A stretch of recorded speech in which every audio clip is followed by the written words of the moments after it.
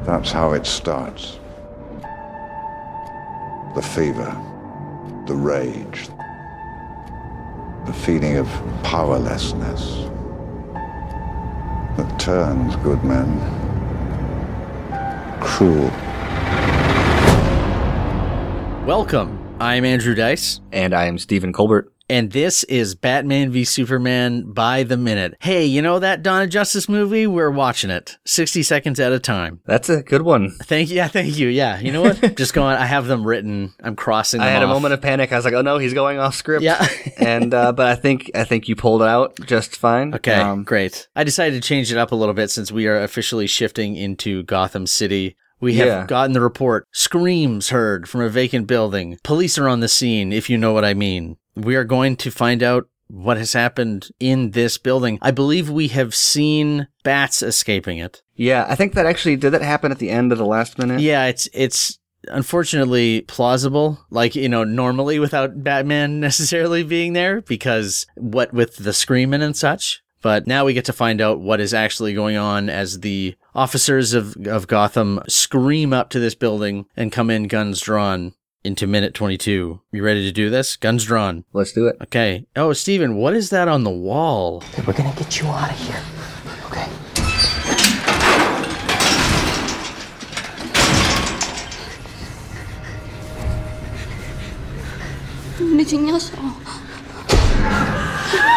I love how ominous this whole situation is, and the batarang and the sort of the lens flare are a phenomenal sort of introduction to Batman is here, but things are creepy AF for some reason. Also, it reminds me of, I think it's a very similar situation to his introduction in The Dark Knight Returns, if I'm not mistaken. I feel like this in a lot of ways kind of harkens back to that, how there's the rookie cop with the guy who's seen Batman before, and which is kind of alluded to in The Dark Knight Rises, where he shows up with the and the guy is like, I think the one cop is like, just wait, or something like that, and I think also Batman Year One, police coming into an apartment building looking for Batman is always pretty evocative, and Snyder doesn't lean away from that at all. No, not at all. Well, and there's a really interesting moment here where they're shining their lights around and the batarang is on the wall. And I always considered that sort of just more of like a calling card or a flag,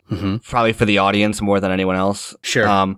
That Batman is here just so we know what's going on, so it's teased. Yeah. However, I noticed this time they're shining their lights around, and as they pan across it, against the wall, bat signal go across the wall because of the shadow of the batarang. And it struck me interesting because while that's not implausible that the shadow would be cast that way, as a kid who grew up a Batman fan, it is hard as hell to cast a clean bat shadow on a wall with a flashlight, which to me says that's probably an effect that they added, which means that there's some intentionality behind it, right? And so I just think it's cool that we're being introduced to Batman here, and to me that says there's sort of an inversion going on from what we know, right? So it's not the bat is darkened on the wall. It's not being lit. So I don't know. Might be looking too much into that, but I thought that was a cool little thing I haven't noticed before. That totally works, because it makes it something of like an improvised bat signal that's happening. And I always read that scene, I think after the second or third time I watched it, they enter the house not knowing what they're looking for, and they see that, and it leads them to where the women are being held. Yeah. It leads them downstairs past the stairs. They eventually have to go up. I was going to say, I think we haven't talked about this theme as much since the first couple minutes, but now we're talking again about up and down. Yeah. Right? They're in the house and they go down to find the women. What they say, first they say it saved us. Yeah, man, this is, I should just start by saying, like, this is my favorite introduction to Batman. Like, in a movie that is not hard, but like one of my top 5 favorite introductions of Batman to a story in any story. Well, because in every story of, like, the whole reason he's a bat is to strike fear in criminals, right? And that's a thing that he talks about in Batman Begins, about how he needs to that's like the first thing they spell out. Yeah, exactly. And it's so core to the character, and they always paint his people are afraid of him, especially low level criminals, and the cops are a little bit afraid of him too, but he's never really actually scary. I shouldn't say that. I mean, there's scary moments, like that moment in his introduction. When you see him, it isn't. Yeah, exactly. Like in Batman Begins, when he's on the docks. Yeah. Stice. Absolutely. I guess introductions to Batman on the docks is a thing that they like to do. So that was scary, but that was keeping him off screen. This, I think, leans way more into that sort of horror of like, oh no, this is, if this guy really existed and his goal was to kind of strike terror into people, he's doing it. Yeah. Right? Like these women that he saved, the first thing they say is, it saved us. So it, as in like something, a creature, a something. And he's not new. You know, he's been around. They know what he is, but they're going to call him a it. But they're going to recognize that he's on their side. Yeah, that may be my favorite. And I think what I love about it so much is it saved us, a devil. And then even before they say the line, her, the actress Ani Her, this is a small part, but she plays it beautifully. The way that she grabs the door and closes it. Yeah. That was just, I remember the first time I watched that, she didn't even need the line after it. Mm-hmm.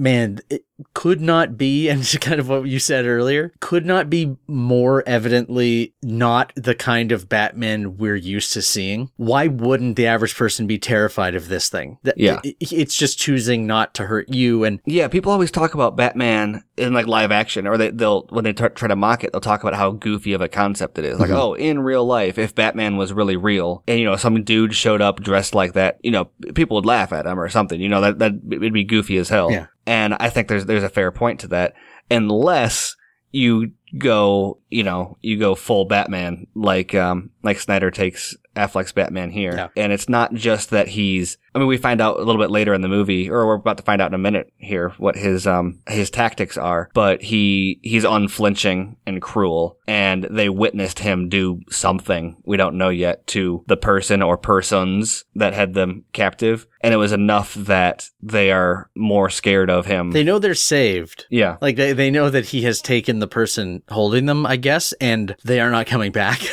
But yeah, it does. Well, so you imagine, he must have just came in and just absolutely wrecked someone and screamed and whatever. I don't know. Well, and then the point that I love here also, so they go down, we're talking up and down again. They go down the stairs and they say, it saved us, a devil. And then they point up and getting that inversion again and sort of foreshadowing the devils don't come from below. They come from the sky. Yeah. And so she's saying there's a devil here and it's up. Yeah. And weirdly, when she pointed up, it was like, that's where Bruce would take him. Like that, it was just a different way of introducing the idea of Batman as this kind of figure that is always above. Yeah. So is Superman, but they have completely opposite connotations. Mm-hmm. We get a scream perfectly on cue as the hostage girl says that they have something to deal with, and only the young officer, I guess, like, has the bravery or bad sense to go looking for it. Yes. We'll just say this kind of ties into the next minute, but my last thought on this was this is a really effective introduction to any like horror story. There is a real horror vibe to it, but I'm constantly impressed with how the way, maybe it's just the pacing of the scene, but there's something about this that is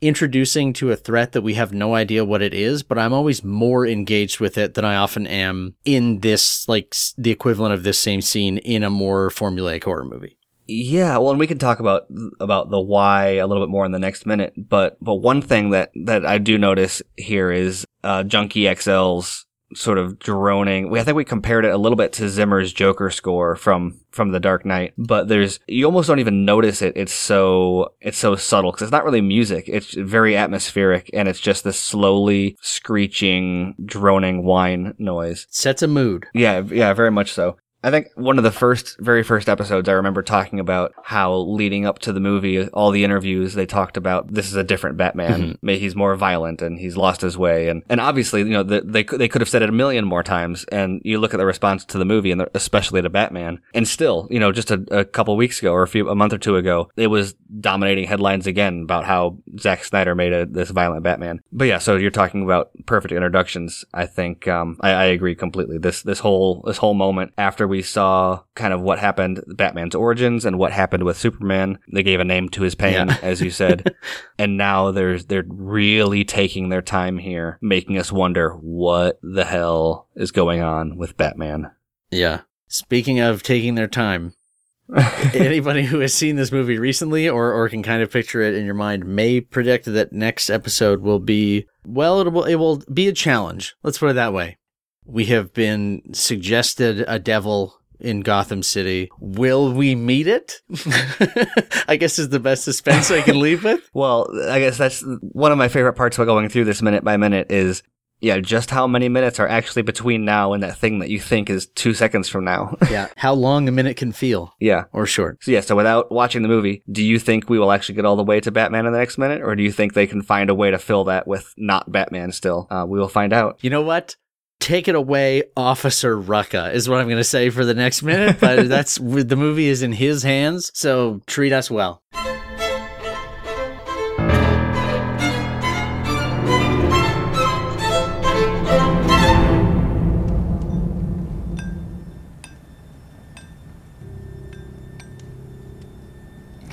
The red capes are coming. The red capes are coming.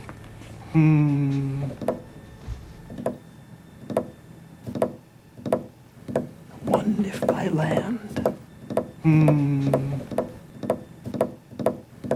Two if by air. Okay. Welcome. I'm Andrew Dice. Oh. Sorry, I was waiting for that. There was a pipe near me with water running through it. So I was like, and I am Stephen Colbert.